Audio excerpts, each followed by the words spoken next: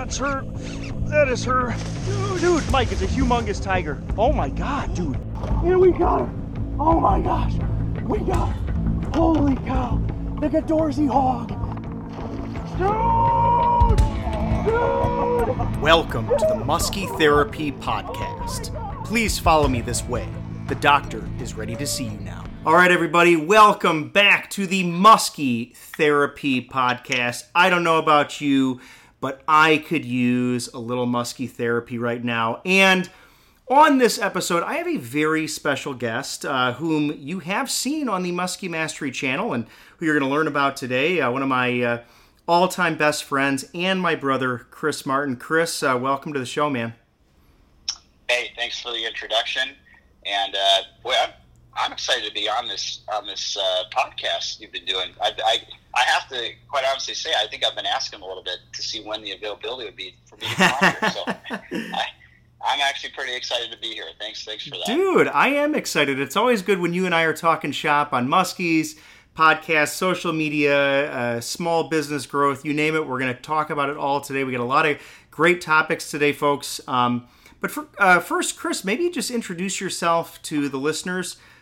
Just a little bit, tell them about yourself, what you do, how, maybe you and I got started on, Muskies, but, what you do professionally and whatnot, so. Yeah, no, of course. It's funny because, you think I would, having a brother that's a professional angler, that I do more fishing than I really do these days. But starting from our roots and upbringing, we fished a lot growing up as kids. And then I of course went into the professional business world. I've been working in commercial sales for probably the last decade.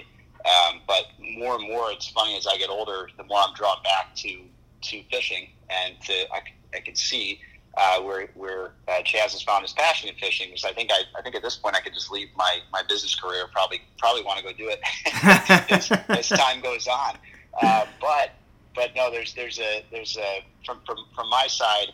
I was got taken on the first couple musky fishing hunts with Chaz, and then I think it was around 2002. You can probably correct me, but 2010 when I started missing class at school because Chaz had me. To viewers maybe don't know this, but Chaz had me in some of the professional tournaments at the time, the WMT, and so I would be studying for economics and things in the boat while we'd be preparing and pre-fishing for a tournament. And so oh my God, it was I won't even go into too much detail. I know we can talk about it as we go, but dude, that's already bringing back great memories to me.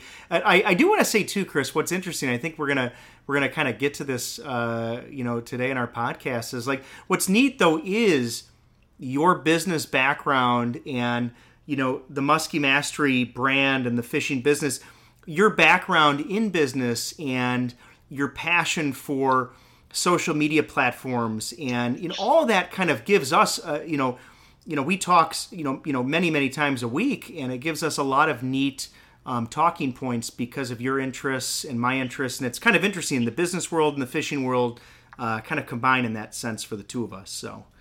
So yeah, no, it's and we go back. A lot of our conversations go back to on the business front to college even, and talking about the business front when you were running the business in the early days, and talking about, and it's one of the things that would be an interesting topic as well on kind of having a dual career, right, and how to stay rooted and stay focused on part of the timeline. A lot of people look at the between the seasonality of it, right, the timeline of the fishing world and the timeline of doing other business opportunities, right, that you have. So that's another aspect of it too that I know we talk a lot about how to sort of balance and find balance in the scheduling to do those kind of things. So absolutely, it's been a fun ride to this point. Well, and I want to tell folks, Chris, I want to tell folks again, a little bit, it's amazing when you get family on involved in a podcast like this and we start talking. What's really neat is a guy like Chris,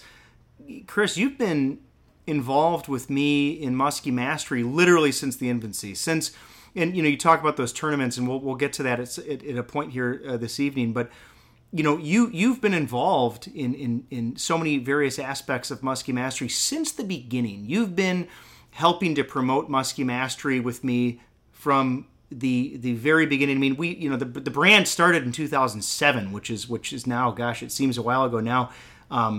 But yeah, you've been there since the start, man, and we've come a long way. We have a long way to go, and that's some of what we're going to talk about tonight. But of course. I mean, I think that a lot of people might not know, in the beginning days, and to anybody who's getting into this business or has aspirations to be a guide or something similar from a professional standpoint, you started, and this was a time before the technology is where it is today, but you started with posters that literally had a photo and your phone number. I mean, this was a different time, and it seems pretty recent to us. But I think to a certain generation, that may seem normal. But that was a different equipment, and that's one of the things too that I'm curious about too. That I've always wanted to ask about the kind of future of having some of the tools and things you have accessibility to now versus what you did before. Does it change the game? Does it change the outcome, or is it more the mentality about the water and what you're doing versus what you have? There's so much, but it all comes together. Dude, you got me thinking. How? Gosh, it's like you look back, so, the early 2000s to now. I mean, how advertising has changed for everybody, for your business, for my business. I mean, it's incredible because you're right. I remember putting posters in the back windows of my Jeep. And I would be driving around, and I thought, hey, I'd be promoting when I'd go to the grocery store. People would see Musky Mastery on my car, and they'd say, "Oh, I better call this guy." And it's like, not that folks don't advertise on sides of vehicles anymore, but you're talking about the bulk of the advertising we do now, and it is not there. I mean, it's done from a computer. It's a totally different ballgame. So it's crazy, man. Yeah, that's probably before Instagram was even created. Before Instagram, for sure. Statement. Before Instagram, I remember, I think like Facebook was like early, 2003 to 2005, something like that. So in the early stages of Musky Mastery, Facebook was it was a thing, but it was not. Anyway, so yeah, we got a lot of good stuff to talk about. We got a lot of good stuff to talk about tonight. So where should we begin, man? Where do we want to dive in first? Well, for one, I know that from this standpoint, I've almost got a few questions for you and thoughts on from a business standpoint. I've been watching and being close to a lot of the seasons.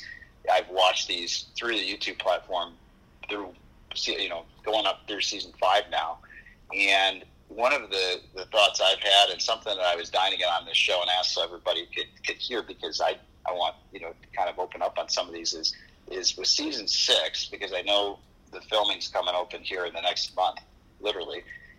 And what, you've done 5 seasons now. What changes in season 6?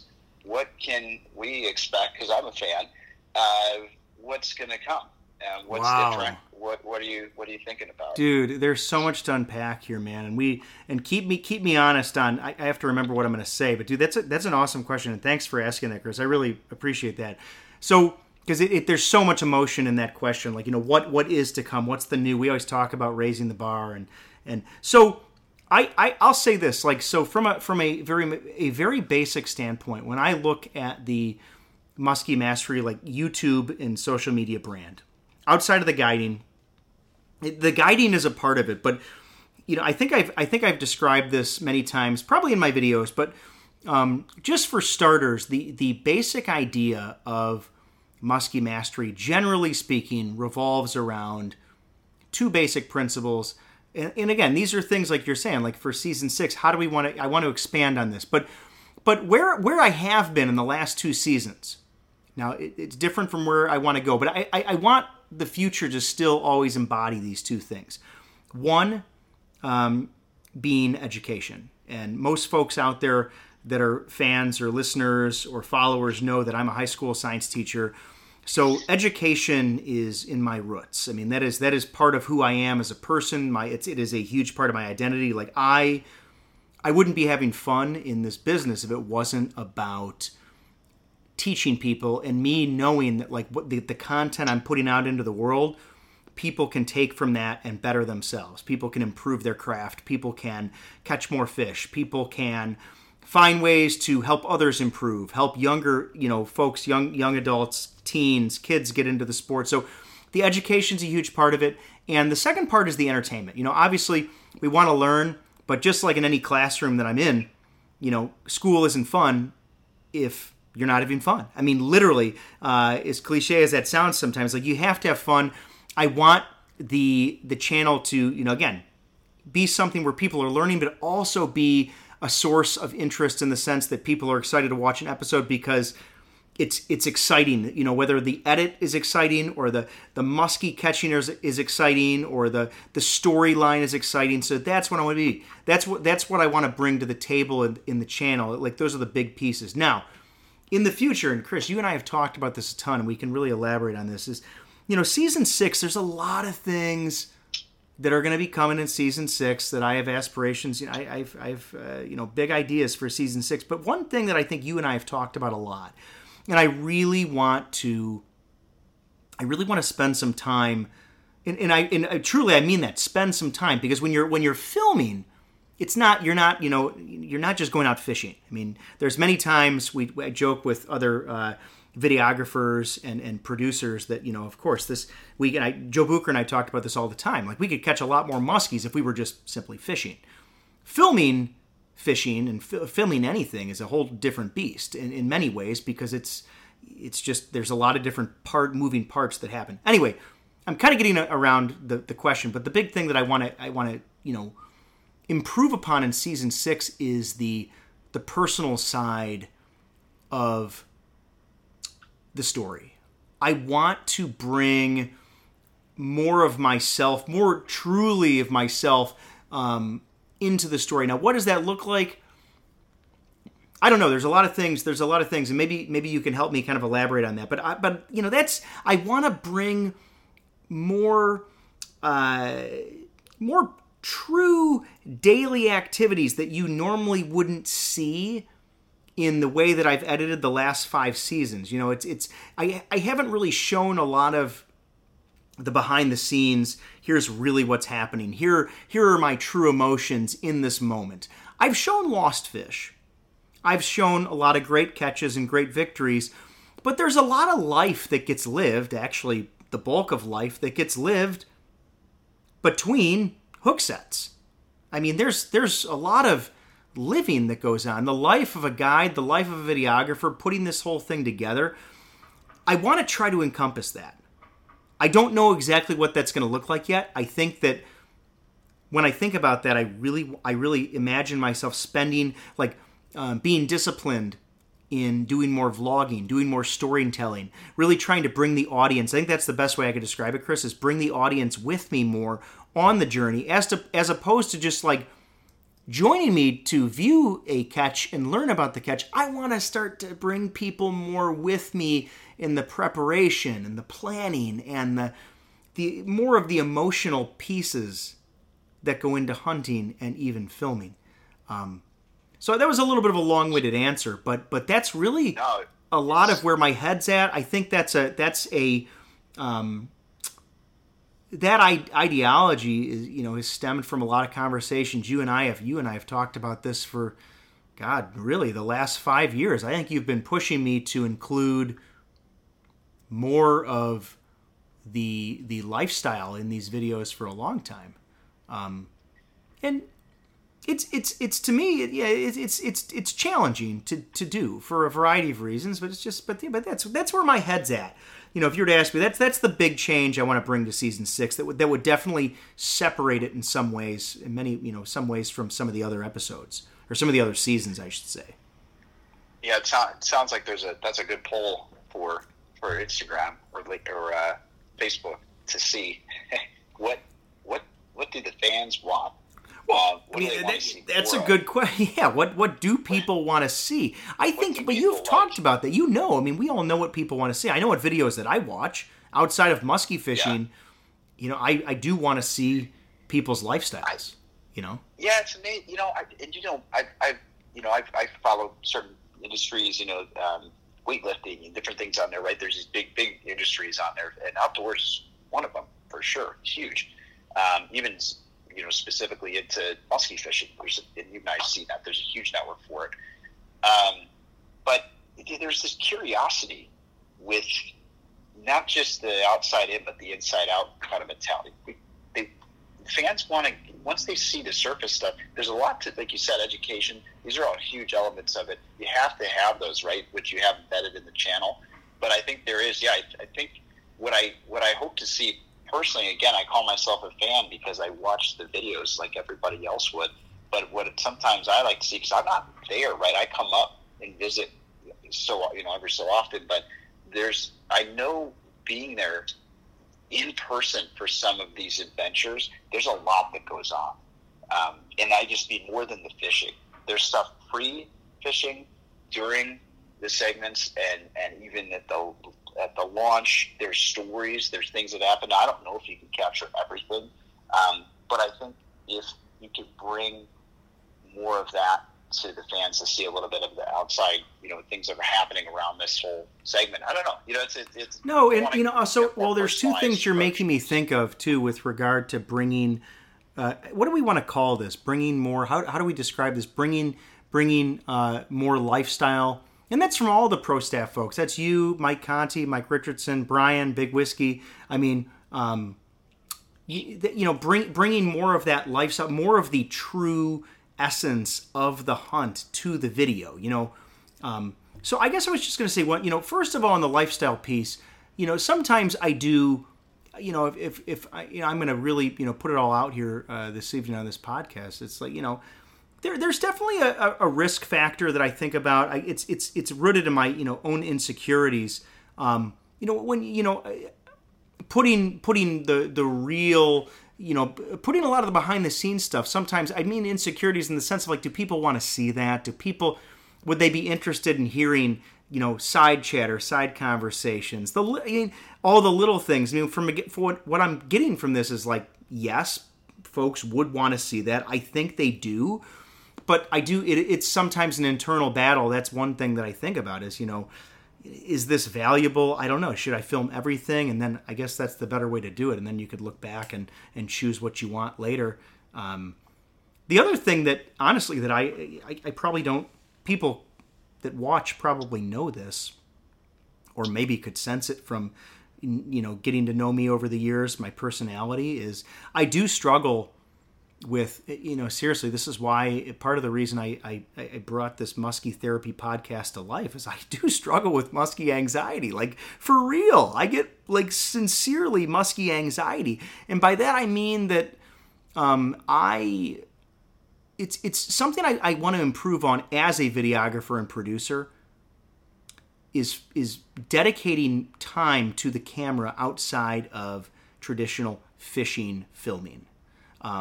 Because I get really tied up sometimes internally when I have moon phases, I have times. I start building this entire set list of spots and things that I want to do, and my entire essence goes into the hunt.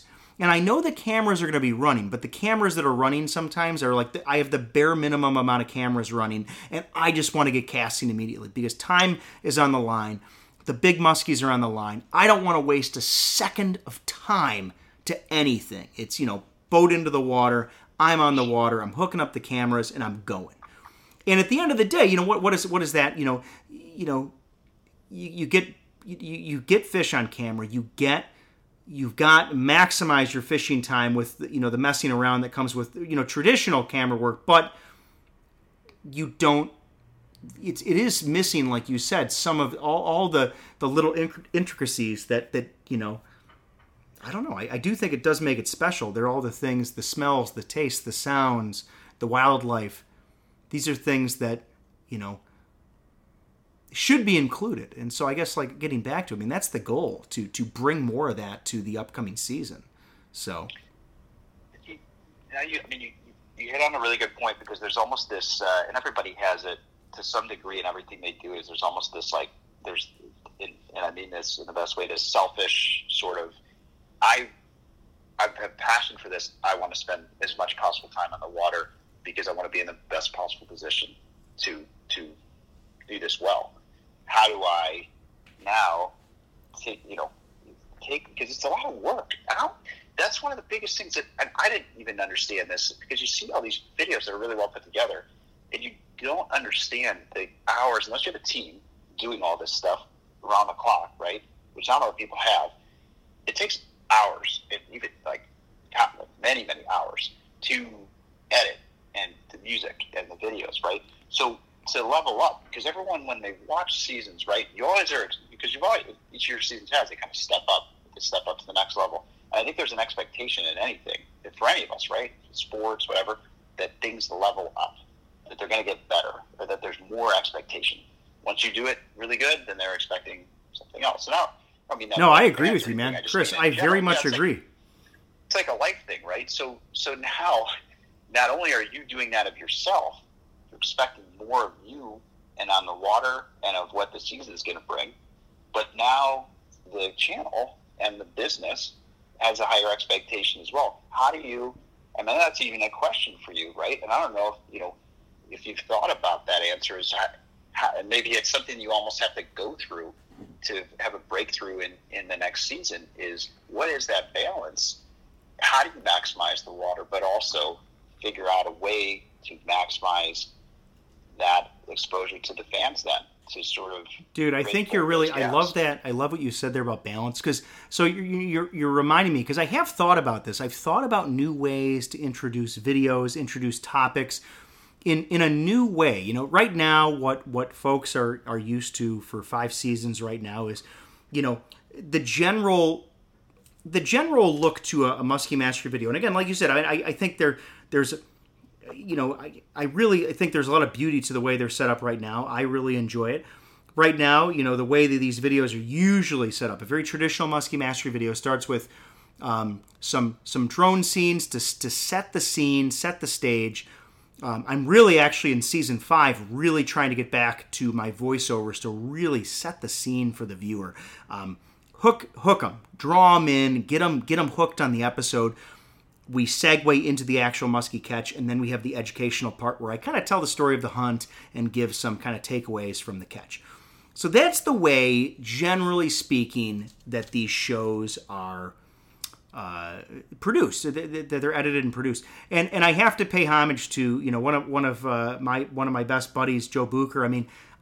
It'd be crazy not to mention. Joe taught me a lot of what I know, especially in my early days of filming, when I was filming his television show with the big cameras on the actual dish networks and stuff. That was an incredible experience. And but again, like you said, what's that balance now to breathe some new life into this platform?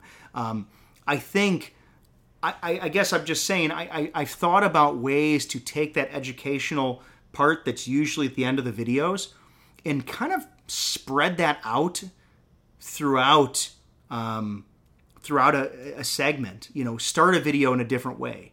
Start a video with more of a description of the conditions. Join me on this hunt. So these are things I'm thinking about. And then even outside of that is filming more of the lifestyle pieces that I've tried to do, I think, successfully. If you look at the Gadorzy video was the first video that I actually, and this is really per the Gadorzy video, which is the most successful video on the channel. That was probably per a conversation you and I had, Chris. You pushed me to, I guarantee, years ago, that video was produced in 2017, and I guarantee you and I had a conversation in the early fall there, and you said, hey, you've got to film the breakfast, you've got to film the garage. And I did, and then we caught this big fish, and it ended up being the best video we've had. The funny thing is I haven't really done, I guess there's been some videos I've done that with, and they haven't quite taken off in the same sense, but I do think they're amazing videos, and then I kind of got away with it, got away from it. But it's time to bring that back. So like you said, it's a balance, finding that balance, and I think it's tough to get out of the comfort zone, because a lot of the the effort that I've put in recent years has been in perfecting, you never perfect hunting, but really working on my hunting side of the game, and really trying to bring bigger fish to the camera. That's a very difficult thing to do. And like you said, there's an amount of time that goes into that, not just on the editing side, but producing and putting yourself, I should say this, putting yourself in position for big fish on pressured waters. It is a completely different ball game in pressured waters for large muskies than it is, boating, 36 inches. 36-inch muskie is always welcome in my boat. They're great muskies, but those bodies of water are just not the same as your big fish waters, and that dedication and the time allocation to that, catching fish of that caliber, it's just a different realm. So yeah, man. I mean, and you ask away, man. But that's where my thought is, and again, that's kind of a product of our conversations. But that's a big picture idea for season 6. I don't know what it's going to look like yet, and that's kind of the cool thing about videography, about filming a season, is I'm a big fan of this, man, and we could. I've mentioned this before for sure. I'm a big fan with regard to a season. I'll say this, not including the videography part of it, but just talking about a musky season in general. I've come to believe that the best way to hunt, when you look at it from May till December, is to let the season guide you. You don't guide the season. You let the season guide you. You let the season inform your instincts and guide you essentially to the way that it's going to unfold. And not to get on a tangent here, but sometimes you look back at these seasons. 2020 was a record in many ways, and I say you go into the winter and say, oh my God, how could we ever top that? Well, we did in many ways. Maybe not by numbers in 2021, but we did with size and craziness. And then you look at 2021 and you reflect and you say, wow, what an incredible season. How could I ever top that? You may not, all these seasons are different. You may not catch as many, or you may not catch as big, or you may catch, 5 giant fish and no other muskies. You don't know how it's going to unfold, but I do think there's some beauty in letting the season unfold. And I guess in that same sense, you have to let the filming unfold as the season progresses. I may try some things in May as I start to, dive into the smallmouth bite, and I might say, wow, that's really cool. And, maybe we roll into that, or maybe we try some things in May that don't work, and we say, okay, by June rolls around, we're really going to have to rethink this again. This whole lifestyle aspect that I tried in May didn't work the way I planned. Let's shoot it again, or let's give a different take on it. So probably getting off topic, Chris, but there's so much that goes into it, man. I mean, literally, it's just. The Musky Therapy Podcast is brought to you by Joe Bucher Outdoors, #1 in big game fish products, and by Recon Boats, made by craftsmen, built for fishermen. Got her. Oh my gosh. No, it's interesting because it's stuff I'm open ears. I'm a bit curious, and from a business standpoint, there's a lot that goes into it. And like I mentioned earlier, I don't think everybody also knows all the intricacies of the editing unless you've done it before, right? There's a lot, and we could all kind of become perfectionists too when it comes to that stuff. So it's really hard to want to let anything out to the public without feeling like it's your best work. So there's that side of it too. Yeah, right, dude. You're so right on, man. Because I do have that level of perfection, or level of I want a video to look a certain way, or give the viewer a certain feel, or give the viewer a certain experience. Really, I want the viewer to have an experience, and So there's a part of that, getting out of your comfort zone. We talk about this all the time, but. In the words of Tom Gelb, and you and I have said this before, if you do what you've always done, you will get what you've always got. You will get what you've always got. And I do think there's something to be said in life, in whatever you do, for taking risks. Because if you don't try anything new, you're never going to know what you were capable of, right? Yeah, and I think that's why it comes down to that. It's almost like the breaking point is sort of, because there's no fancy equation that can figure out the balance of time when it comes to this kind of stuff. So there's like I said, there's this selfishness that everybody has for their passions, because we all do. I love golf. I don't want to film the golf. I want to go play. So that's the reality of it. But if there was a business side for me, and I had a really important community that I was bringing this to, and it was a community like you have within the fishing community. If there's something special and unique like that, then I think I'd try and find ways to take it upon myself, which you've done obviously for 5 seasons, to bring that to the community in the best way you can. And because you have the ability to do that, now it becomes, because you've gotten to the stage, and I think that's where we've gotten to this topic of how much what elevates it now and what changes it now. Now, it doesn't have to, right? There's that other side of the saying is, if it ain't broke, don't fix it. I guess that's the other side, right? So the channel's not broke. Well, dude, I totally agree with you, man. And here's where I've and honestly, I think folks will start to see.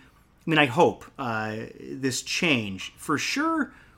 You know, I think 2021 was as folks see season 5 unfold, and they're seeing it now. You know, as episode 9 is going to be rolling out here very soon as we're recording this podcast. But there's definitely a line in the sand to a certain extent. I shouldn't say that, but I guess looking back over the seasons, the 2021 season, there was, and I'm just speaking very openly on this, there was, by myself and everybody that I filmed with, a sincere effort to target large fish.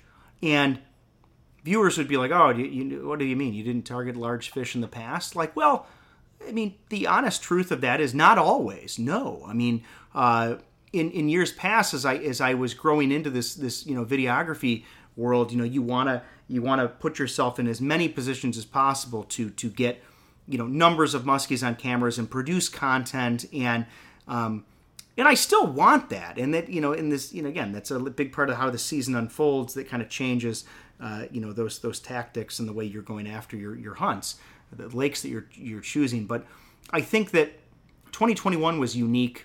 And it's where I want to go. The direction for the channel is, we spent as a team more time hunting truly big fish. And there were a lot of days, man. There were a lot of days where we didn't catch anything. And they would lead up to a big catch. And sometimes they would lead up to a big loss. Sometimes they would lead up to a big catch. It all balances out at some point. But 2021, the reason it is going to be such an exciting season is because there was an emphasis placed, there was a dedication placed on going after trophies. We said, okay, we're not going to maybe have as many episodes, but the fish we have, when we do get them and things go our way, they're going to be worth seeing. And I want to bring that for sure to season 6. That's something I'm really trying to focus on, is finding new waters that produce big fish consistently, more consistently than numbers lakes, and I think that's a very exciting challenge for me. Is you look at our area of Wisconsin, Vilas, Oneida, Forest counties, Price County, these definitely would be considered pressured waters. So again, that's the goal for moving forward, is to continue that, truly a dedication to putting trophies in the net, and so. And then if you can combine that with the lifestyle piece, but that that's something where the channel's kind of going. It doesn't mean that I don't enjoy getting out on one of my old numbers lakes and sticking a couple good fish when the conditions are good, because they're all fun to catch. Like don't get me wrong, and folks know this about me that have guided with me and watch the channel. Look, I get just as excited about a 30-inch muskie as I do a 50-inch muskie. I mean, within reason. I mean, I still love muskies. Small ones, big ones, would take them all. So, anyway, anybody might hear that and probably laugh and say, "Oh, I don't know about that." But I believe it's true because I've seen you on the water catch any fish. It could probably not even be a muskie, and I think it's still a great day on the water. So I actually believe that. But like you said, within reason, I'm glad you threw that in there, because I guess I have to think, and I'm curious what your thoughts are, that when you've caught enough of a certain kind of fish, like it goes back to the topic of this growth, and everybody always wants something, not to say everybody always wants more, that's not the right way to put it, but everybody always wants to achieve more or go to the next level. when you talk about, there's a whole other spectrum of it. It's more rooted in the fishing rather than going off the topic of the filming aspect of the business. The true part of the fishing, like I made the reference to golf, it's like getting a better score. When you look at fishing, there's not really a, you could say I've caught this many or I've caught this kind of fish, but when you talk about the size and you talk about, let's say, like a world record, is that a lure, no pun intended, to wanting to be on the water more? Is that there's this sort of fantasy with, I'm going to find this prehistoric, like 70-inch muskie that's lurking in the waters? Or is it more that I'm going to be my personal best? Like, is any of that even in your mindset? Or is it just, I don't care whatever happens today, if I catch the fish that's 60 inches, it happens? And I wasn't, I'm tracking these fish, but I didn't really know that was going to happen. Well, first of all, when you and I, so I guess I'm going to go off topic. I'm going to get away from the question for just a second and try to explain. So I want to say, I shouldn't say be careful with my words, but I want to like let's get this out there. Like, outside of filming, I truly enjoy catching muskies. I mean, just for my own the challenge of it. They're very difficult to catch. Everything that goes into it. If the cameras weren't rolling, I would still, and probably even more so, be more excited and goofy than I am maybe sometimes when the cameras are rolling. Maybe the language might change a little bit. Who knows? But when you're filming, and you and I have talked about this, Chris. I'm going to get to your question, because this is a really neat question about kind of the allure of musky fishing and what we're doing out there, and what drives us to keep going. But one thing that I do want to point out from a videography standpoint, when you're dealing in just the value, why I do get so excited, and I guess the reason I started my answer off was this: like, I get excited about a 34-inch muskie no matter what, if I caught it without a camera or not. But when the camera is rolling, to the videographer or the producer, that fish is so valuable. It's so, I don't care what size muskie it is. You catch a 40-inch muskie, I mean, that fish is so valuable to me because it is to me, it is a win. It is an episode that is in creation. You don't, and again, it's not to say you have to have a catch to have an episode. That's not true. You can have, I've had some great episodes on muskies lost, or even episodes where no muskie was there at all. But the beauty of it is all the muskies you catch are so valuable because you're dealing with you're dealing with unpredictability in such a major sense when you're dealing with wild animals. And a lot of people don't think about fish as animals. I mean, they're wild animals, and I can use the weather and the moon and this and that, but you're really trying to work with wild creatures. You and I have talked about this again. I keep saying this, but we talk about bodybuilding YouTube channels, and not to say that their job is any easier than mine per se, but they're not relying on the behavior of some animal when it comes to creating an episode. They are relying on other things, and maybe perhaps I'm not. But that's one of the most challenging aspects of the filming thing. First of all, is that when I go out there and I do catch a muskie, or a pro staff member or a client or anybody catches a muskie, it is a victory, especially on the filming side of things, because that means we have the ability to create content. I want to create content for my viewers and my subscribers. So that just makes like any catch in the boat so special, because it's an opportunity, and they're so tough to catch. And anytime you get a muskie on camera, it's like, wow.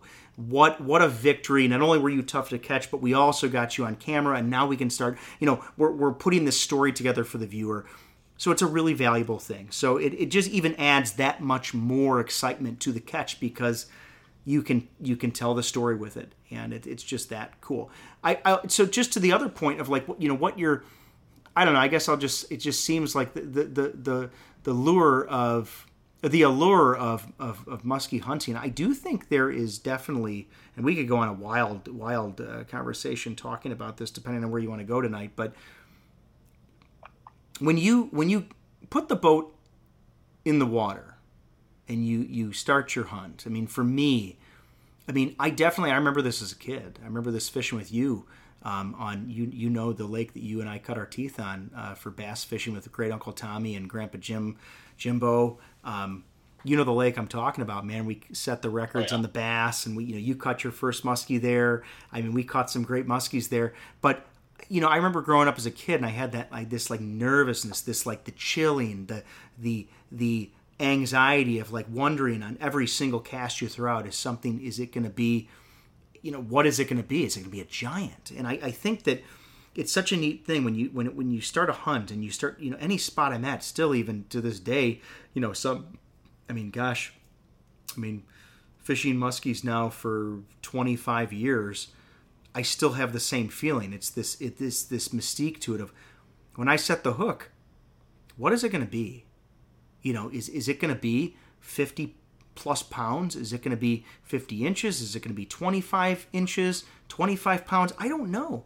I do think that's part of the beauties of muskie hunting and why it's so scary sometimes is because you really don't know. You can have a general idea of the type of fish that you may encounter on any given hunt, but you really don't know. And on some bodies of water, that don't know aspect of it becomes even scarier because Lord knows what that lake's got swimming in it, and every time you go out there, you get that scary thought of, is today going to be the day? Will I encounter that fish? I don't know. And that's part of it that draws me, outside of the challenge of consistency in hunting, outside of the challenge of trying to understand an ecosystem. I talk about this from a science perspective. You're a I envision myself as a scientist out there because you're trying to understand how species interact with their environment, how species interact with other species, and you must insert yourself into the ecosystem, into this whole process of life. There's life and death, and there's animals that eat other animals, and you're trying to emulate prey that another animal is going to eat, and you're trying to do this, and it changes over different times of the season, right? In May, or let's say in June, my approach is different than it is in July, and it's different than it is in August, and definitely different than it is in October and November. It's totally different because you have to adapt to a changing system. The system is not static. The system is extremely dynamic. And not only is it dynamic in a given season, not only is it dynamic in a given month, but it is changing on a yearly basis. It's changing on I don't know if this is a word, decadal basis. On every decade. The systems change. You can have invasive species go in and change things, and you can have restorative processes by humans. We can restore our waters and get invasive exotics out of there, and we can improve. You've seen this in catch and release. Musky fishing, this is the golden age of musky fishing. I'm going on a tangent. Get me off the mic. Get me off the mic. Isn't it crazy how many things impact? Yeah, it's unbelievable, and how many things have changed over time, and how it changes the fishing culture and what happens. I had a thought. Related to what's the biggest muskie you've caught? Well, there's two. I have the my Canadian personal best and my Wisconsin personal best. Canadian personal best was caught in 2016, July of 2016. I believe it was July. No, it was mid-July. We'll just say that mid-July of 2016. It's a show on Joe Bucher's channel. It's Muskyzilla is the name of the episode. And that was 54 inches long with, I have to remember, I think it was a 26-inch girth. It was an incredible fish. Probably, safe to say it was over 40 pounds. It was a monster on a glide raider. So that was my biggest Canadian fish and biggest muskie of all time. The biggest Wisconsin fish that I am also very, very, very proud of was a recent catch last season in August. 51 inches on the dot on the bump board. And didn't get a girth measurement. I wish I had gotten a girth on that muskie, but 51 inches on a top raider. Very special fish for me, eclipsing the 50-inch range in Wisconsin. So yeah, those are my biggest, man. I'm looking at some of these. Yeah, it's just crazy. And one of the things that I'm thinking about that not everybody probably puts together is the amount of time. You can go out and fish for the first time ever and get lucky, I guess, and catch a 50-inch muskie, and I'm sure people have done it. But it seems to me like because of what you're talking about, the consistency, the time on the water, and placement, that the more time you have on the water, the better chances you'd have. But one thing you just said that for me, even as an angler, when I'm there on the water, that I don't do, and this might be for anybody listening, what's really interesting is I relate it back to golf, right? Because, I just like you played before. You and I both, yes. Yeah, and there's something about, now that's a sport I can relate to because, I don't play like basketball or anything professionally or never have, but golf I've played to a certain degree. And one of the things is when you're standing over the ball, and I'll relate this back, but when you're standing over the ball, something that a lot of people don't know about golf is there's a confidence, a mental game. It's a huge mental game because you can swing your shot, and I will tell you the truth, and you know this, being a golfer, if you think the shot and you take the same swing, when you're confident, you're thinking this ball is going to go where I want it to go, and you really know a feeling when you're really confident, it will go there. And when you stand over the ball and take the same swing, but you think a different thought, that this ball is going to go fly in the water. Most people probably listening hit a ball in the water, they know, right? You're thinking that it's going to be exactly what it is, and it goes there. When you lose the confidence. Now, one really interesting thing that I never thought about before is people who are really good at fishing, right? You're like, well, wait, we're all casting and doing movements with the lures and these things and emulating a fish or whatever. Well, what I'm curious about is what you just said is on every single cast, you're anticipating this potential monster fish or fish. And is there a confidence in the way then that on every single cast you are bringing the bait in? As if that's, we all feel when you take the final cast of the spot, it's like the best cast. And you do it the best timing, or this is the one. Well, it sounds like you do that with all of them. And it relates back to the golf equation of sometimes we get a little lazy. We don't think about the shot the way we're supposed to, and then we lose the confidence on it. So I'm wondering if it's not just the time on the water, because that's like going to practice golf and not practicing a good swing. You can spend all the time you want, you're not going to get any better. So I think with fishing, I'm wondering how much of it then is every cast and the confidence behind every single hole and reel that you're bringing in. And well, okay, so I'm not going to go on. That's a tough thing to do. No, I'll save my tangent for the second part of my answer. But the first part is, I think that having that confidence, well, and some of that's just like anything. Like, I mean, I guess you can grow into that. That I think that some of the confidence in every cast thing is when I know. I don't know. I guess I try to consistently put myself in what I believe in those situations are truly incredible spots. Like even if I'm scouting new water and we're scouting new water together, like, I truly believe that like the spot that we're fishing has any one of the casts I'm throwing out there has potential to produce something incredible, a monstrous fish or any muskie for that matter. If I start to get the feeling that my casts aren't giving, when my casts aren't giving me that feeling anymore, I go back to the drawing board and I say, well, if I'm not feeling that anymore, I'm not going to just bang my head against the wall. I'm not going to keep casting if I don't feel that, like, that jittery, anxious edge on every cast. If I'm not feeling that, you're probably not on the right spot, or you probably should manage your time so that you should get on a spot that does give you that feeling. Now, like you said, some of that absolutely comes with confidence, especially when you're fishing new waters, or especially when you're testing spots out. Why does a spot, even though you've never fished it, give you that weird feeling? Why does it make you feel anxious during the cast because something could be biting? Well, it's that comes with time on the water. I think the time on the water thing, what's neat about that, you talk about a confidence. Like, where does the confidence come from? Confidence in fishing and hunting, or I'm just going to say hunting because we're talking about muskies. Confidence in hunting, this time on the water thing, I think that the more time you spend interacting with another species, right? I mean, the more time you spend understanding the species, the more time you spend with that animal in all different conditions and all different times of the year, in all of your different, times of growth of your life and different things, you start to be able to, in my opinion, I think you're able to make predictions about major ecosystem movements. And again, this all leads back to confidence on like a given amount of casts. But the more time you spend on the water, and the more, like you said, you catch a 51-incher, and you made, let's say, on that fish, and I will humbly say, I made a prediction. I on that 51-incher, and I said it in the introduction to that video, I had a feeling that because of the conditions, that particular spot was going to hold a muskie. I knew that for sure. I didn't know how big the fish was going to be, but I knew that darn spot was going to hold a fish. All the conditions were there. It was like there was like blinking lights pointing to the spot in my head saying, there's muskies here. Everything's here. Cast here.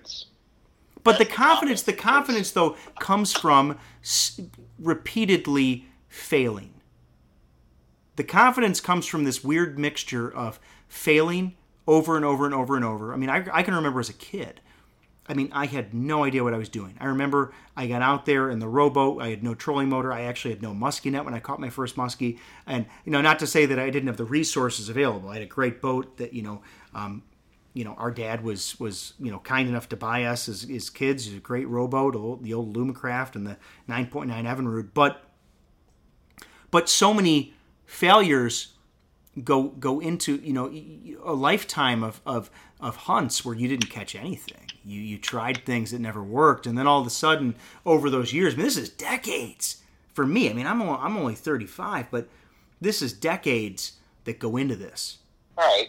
So interesting. So confidence, it doesn't just come from just practice or some of the know-how. A lot of it sounds like it comes from just time on the water and experience. And you can't get that just in a year of fishing. You can get good, but to have the kind of confidence to feel every little bit of the way you're taking in the lure and to have some of those aspects you've been able to bring to the sport, you're just saying it takes a look at time at the end of the day, time on the water. Yeah, in the thing that's really neat about this, Chris, like just hunting in general, whether it's muskies or whitetails or elk or bears or whatever it is. I think the neat thing about confidence is Mother Nature will challenge you on so many levels. Like you can have 2 decades, 3 decades, 4 decades of experience, but the beautiful thing about this sport that's so cool, it makes you really bow down. It makes you so appreciative of how difficult it is because on so many days, maybe I'll say every day, even though I am confident, you still, Mother Nature and living organisms challenge you because you and I know each other as brothers. I know you pretty darn well. I don't know everything about you, which is funny, but I know you pretty well. I don't know what's going on inside the brain of a muskie. I've never talked to that particular muskie I'm hunting. You right? So I have predictions about the behavior of that fish, what it might be thinking or what it might be feeling, but I don't really know. And I guess just like that's the neat thing about, your confidence grows over time. Your confidence grows, with time on the water, but you're always being challenged. You're always being put into situations where you do have to question yourself. You do have to question. You have to draw on those years of experience, and you do because you have oftentimes in the sport, the make or break. A lot of times on these big fish that we've caught, these great hunts. When it comes down to it, that decision to go to that particular spot where we caught a fish, that was a 50-50. Maybe I had 4 spots in mind, and I ultimately decided that the odds were in my favor on that spot. By how much? I don't know. Sometimes you have to look back and you think, wow, if I would have done this or I would have done that, I never would have caught that fish. So yeah, that's amazing. Wouldn't you love to have a podcast hour with a muskie? Probably ask probably a lot of questions, or even just a 10 seconds to ask or hear anything that a muskie would have to say. It's like what people say about their dogs. But as funny as that is, it's like a constant thing. But as funny as that is, though, they and I won't get too long-winded on this, but they do talk to us. I think that's that next level of speaking the language of of the species you target. I mean, they do talk to you, Sure. but it's in the way that you interpret their behaviors. I mean, they do speak to you, I guess, and that's a whole different take on the sport of hunting when you kind of look at it that way and you say, okay, what is the ecosystem telling me? What is the wind telling me? What is this month telling me? What is it? That's the way I think about it. I mean, I look at these systems and you listen, and they tell you things. It's not as straightforward as a podcast, but if you do listen carefully and you do let your senses guide you, I do think these fish speak to you. So it's very interesting. It sounds like there's part of it's the mechanics, the equipment, and you need some equipment. You need, I mean, I guess to a certain extent, right? But it sounds like the real challenge is putting yourself in the mind of the fish you're chasing and trying to understand, given all the things, so you have the equipment and everything already on board, so that's already set, you're prepared.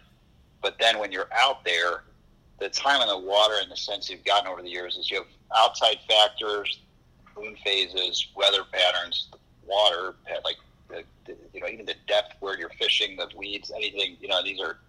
This isn't as in depth, from my knowledge of it, right? This might be more in general terms, but then you have to think of the fish, and it's something I have to think about is, when you go to choose a spot, what then forces you to decide that spot at that exact time? And that's, again, probably time. But and even the funny thing is you're like, Chris, you do know quite a bit about musky fishing, obviously, but sometimes you said it is a general. You can make it general, which is kind of funny. Like, is complex as our technology's gotten. Sometimes you do have to take a step back and think a little more holistically about certain things. You can overcomplicate things. Sometimes the beauty of nature is such that, like, it is complicated as it is. Sometimes when you take a step back and you kind of just look at what you're trying to do, you can think about it pretty in a very easy sense, right? Like, muskies eat smaller fish. If you want to catch muskies, learn what the smaller fish are doing or where they are. It's a very simple recipe for success.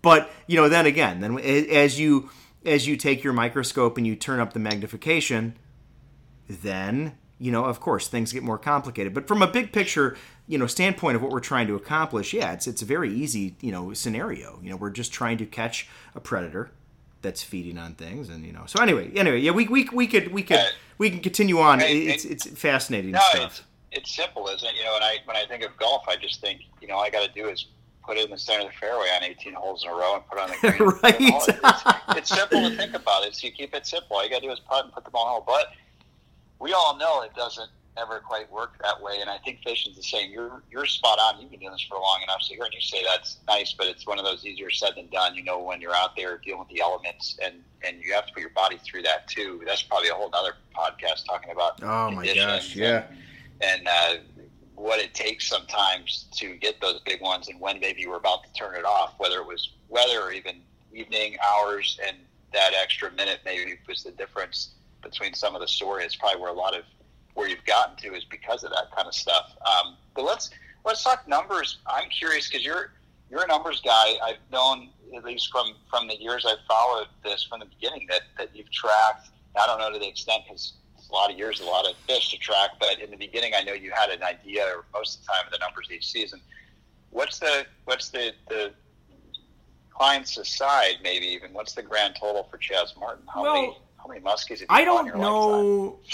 I can give you a ballpark estimate, and I do consider client muskies are my muskies too. Like, because those are, guiding is such an intimate process with the customer and the whole situation. Like, and even so, like, actually, I'll say that those muskies, when I include client numbers in my tally, those are even more valuable to me, because you have to oftentimes you get all walks of life that come on board and all different experience levels. When those people that are inexperienced are boating muskies consistently, you are at the top of your game. Because when you have consistent catches for clients, you I'm laughing, but like, because you've clients have, and we all lose muskies, but when you're really learning, you're losing a lot more muskies because of like technique failures and things like that, where as you get better, you'll catch more muskies for doing better techniques and this and that. But I guess what I'm saying is those numbers are valuable to me, because I feel as a guide I had to work very hard to put a client in a position to catch a fish, or really in that sense, when clients catch muskies, put them in position multiple times to catch, and then maybe we'll get 1 or 2 out of 8, or how many it might be in a given day. You never, and those are on crazy days. You never know. And I'm not trying to talk negatively about like client muskie skills. I'm just saying, inexperienced anglers that come on a trip, they're coming there to learn. Those numbers are important. Anyway, I'm getting away from the point.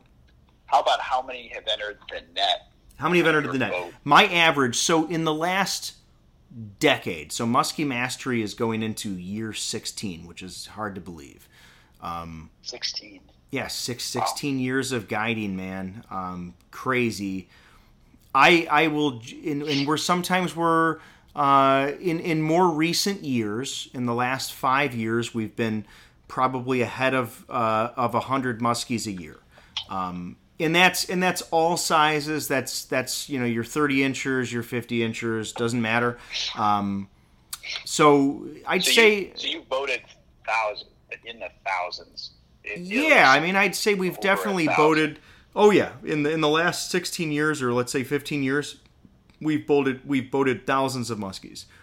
And I have somewhere I kept track of those. I'd say the first decade of Musky Mastery. Man, I have a paper log.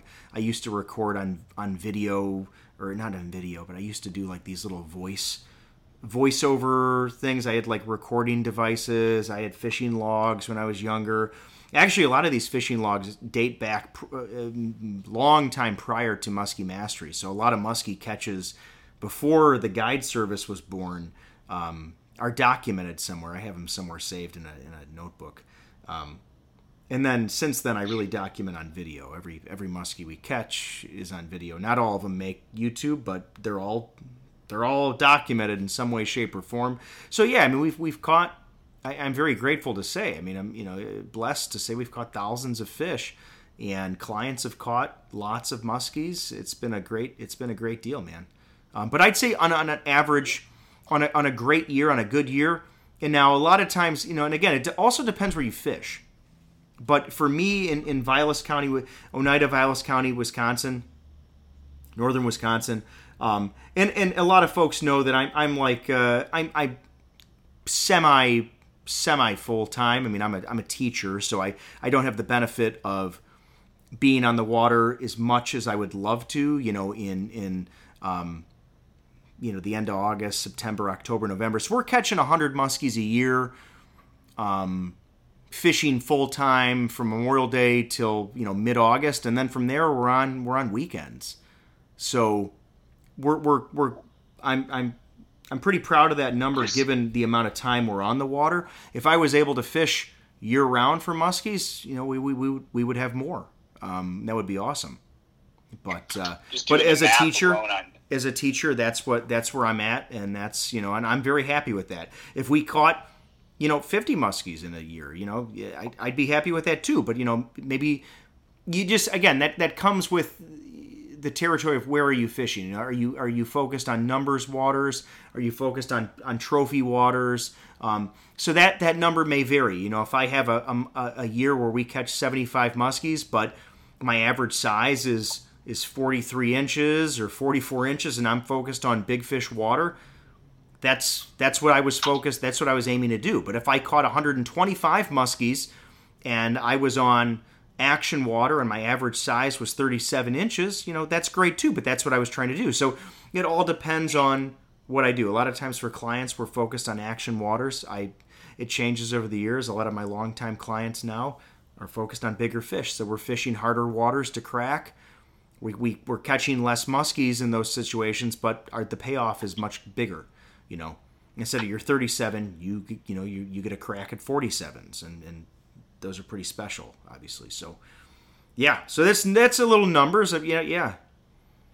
I just ran quick math. I mean, 16 seasons, even if it was only 90 full days, given everything else, you're calling like that working days, that's an average of over 1.1 muskies per day in season mode, which if this was like Michael Jordan's basketball stats. Don't compare me to Michael Jordan. Well, thinking of, or just saying stats, right?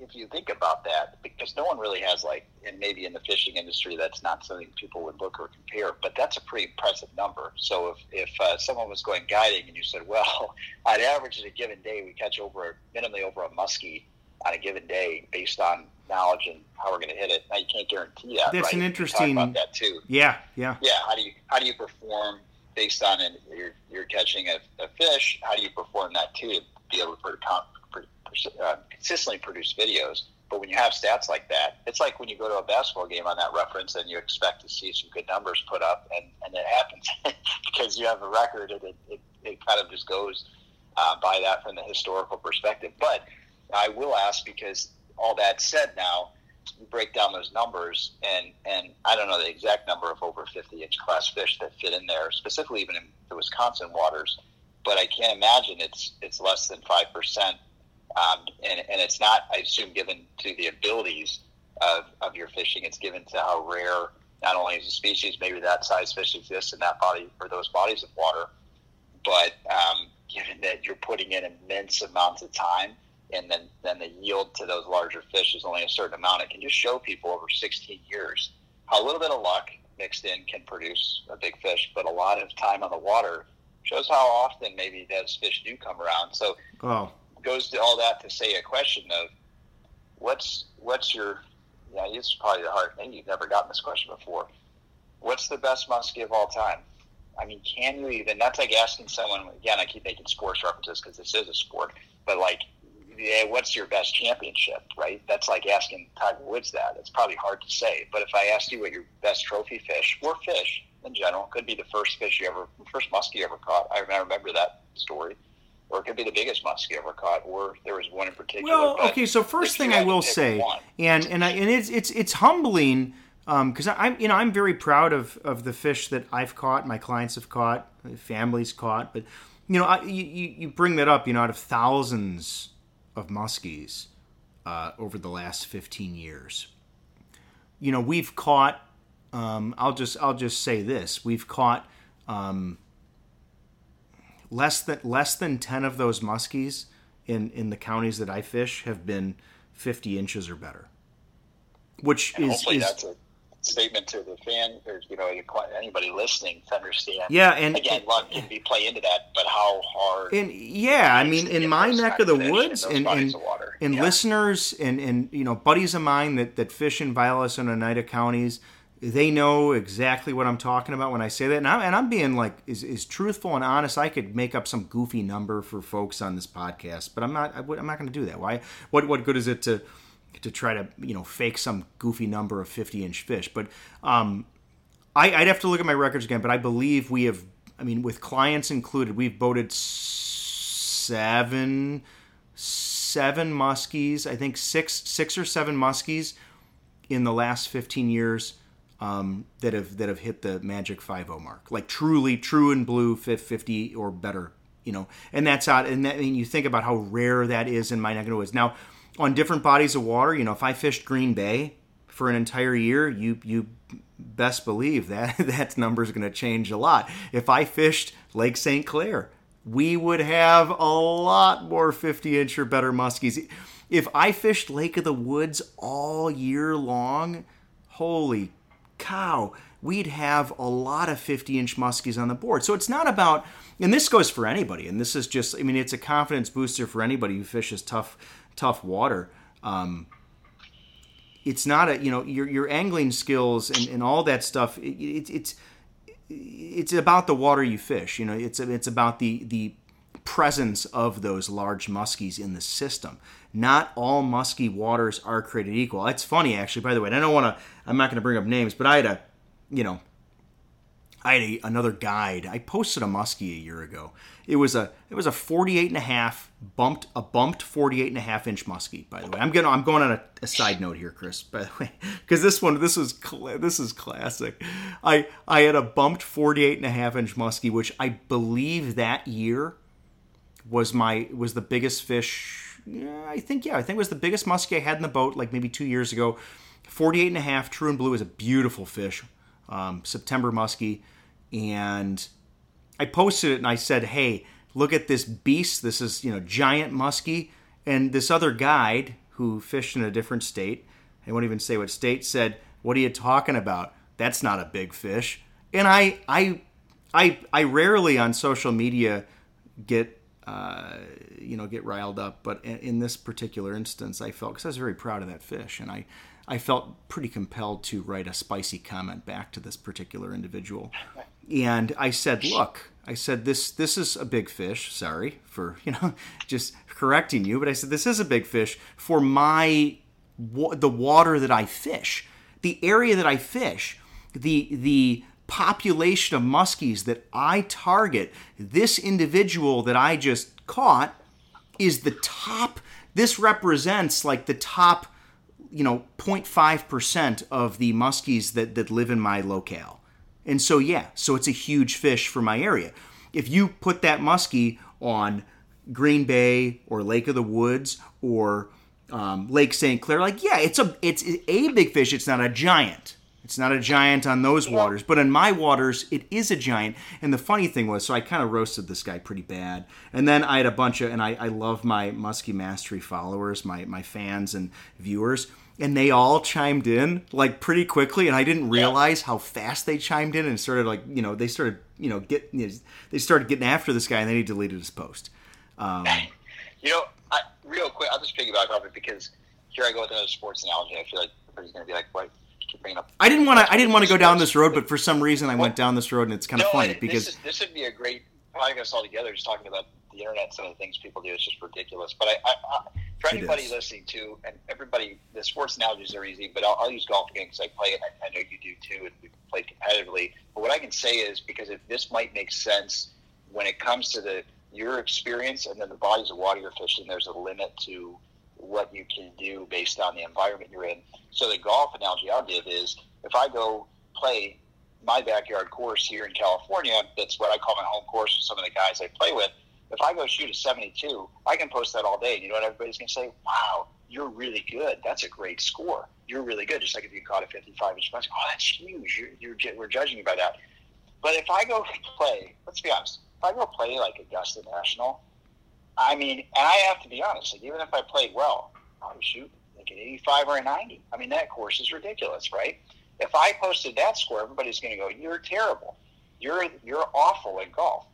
And it's not the reality. It's by the environment you were playing with it. Now, I don't know if that might be a bad analogy, but no, it's a good analogy. It's a good analogy. Now, if I'm really, really good, maybe I would shoot decent at Augusta. But there's times where you have to be understanding of the environment you're playing within. Now, you're great at what you do from the fishing side. I think, and I'm biased probably saying this, but I think you're maxing and proving what time on the water and the bodies of water you're fishing can yield. I think you're 100% right. If you're fishing that in other areas, you're going to yield different numbers and bigger size fish. And if people are going to judge that and see the photos and make comments like that, then they're not in it for the right reasons, right? Because I think very true. And I'll say kindly to the musky world out there, I think that type of comment that I received on that fish, that's a small percentage. This is a very small percentage of anglers kind of act like that. So that doesn't reflect come with the territory, right? Yeah, that doesn't, and it comes with the territory of being on social media. When you post, hundreds of posts a year, you're going to get hecklers out there. That's the way it goes. All I was trying to say was that, we look at these big fish and how rare they are. It really is a product of where you fish. And I'd love to have right now. It'd be great to have a panel of 5 other Vilas County muskie guides on here, and to hear either their true numbers of 50-inch caliber fish, not even I shouldn't say caliber, I'm saying true 50-inch fish. I've caught a lot of muskies.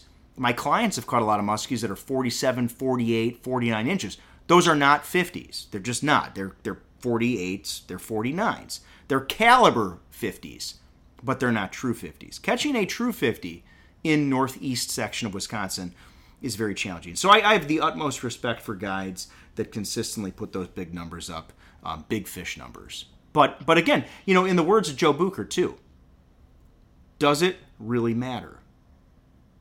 A big fish is a big fish. But anyway, let's move on. Let's move on. As long as you're, and that's the other thing to those photos, no matter what anybody says, hey, as long as you're having fun and you're passionate and people are excited about what they're doing, I don't care if you catch a 20-inch fish. Like, you're out there, you're enjoying it, and that's why I think we're all doing it, and that's why you keep doing what you're doing too. So yeah, there's that side of it too. But now you haven't answered my question, and I'm worried you might not be able to answer it because I think it's a really tough question, and I don't even know if there is a right answer for you. But what's the best? I will categorize it as an overall because there could be a best in many classes of biggest at first and all these different classes of fish you've caught. But when you look at the numbers, what is in your mind, maybe let's just call it that, the greatest achievement of a muskie that you've ever caught? There's two. Like a championship. Yeah, two that come to mind for me for sure. No questions asked. One is the Gadorsey muskie that was caught in 2017, and that was 50 inches on the dot.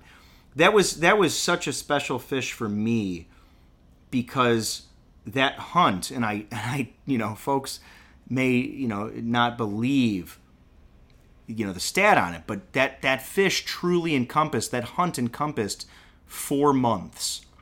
I believe we first located that fish. We were filming a television show for Fishing with Joe Bucher, and Joe's buddy and guest on the show, Chris Gadorsey, had that muskie follow in. I saw it, and I from that moment was truly hooked on that fish, and I wanted to capture it. We proceeded to Mike Richardson, pro staffer, lost it in July. I hooked her and lost her in August, and then I ended up catching her September 24th, 2017. So to lay hands on that fish, and I knew right when she hit it was her, that was a really, really, really special muskie hunt. You got that all on video, right? What you should link it in the what video number, or how would you find that if anyone hasn't seen that? Because I'd have to go back. I'll link it. I mean, it's the best, most watched episode on Muskie Mastery still. But yeah, that's probably just because of the crazy 4-month. I don't know that I've ever had a muskie hunt that lasted that long. It's a 4-month hunt. But outside of that, though, still, and this is more recent times, my muskie last summer in August, that 51-incher, that was truly the most special muskie I've ever caught in Wisconsin, just from the fact that of its size. To eclipse 50 inches for myself personally, it was I won't forget that feeling. I remember releasing that fish and just having this like really weird feeling inside, like wow, that.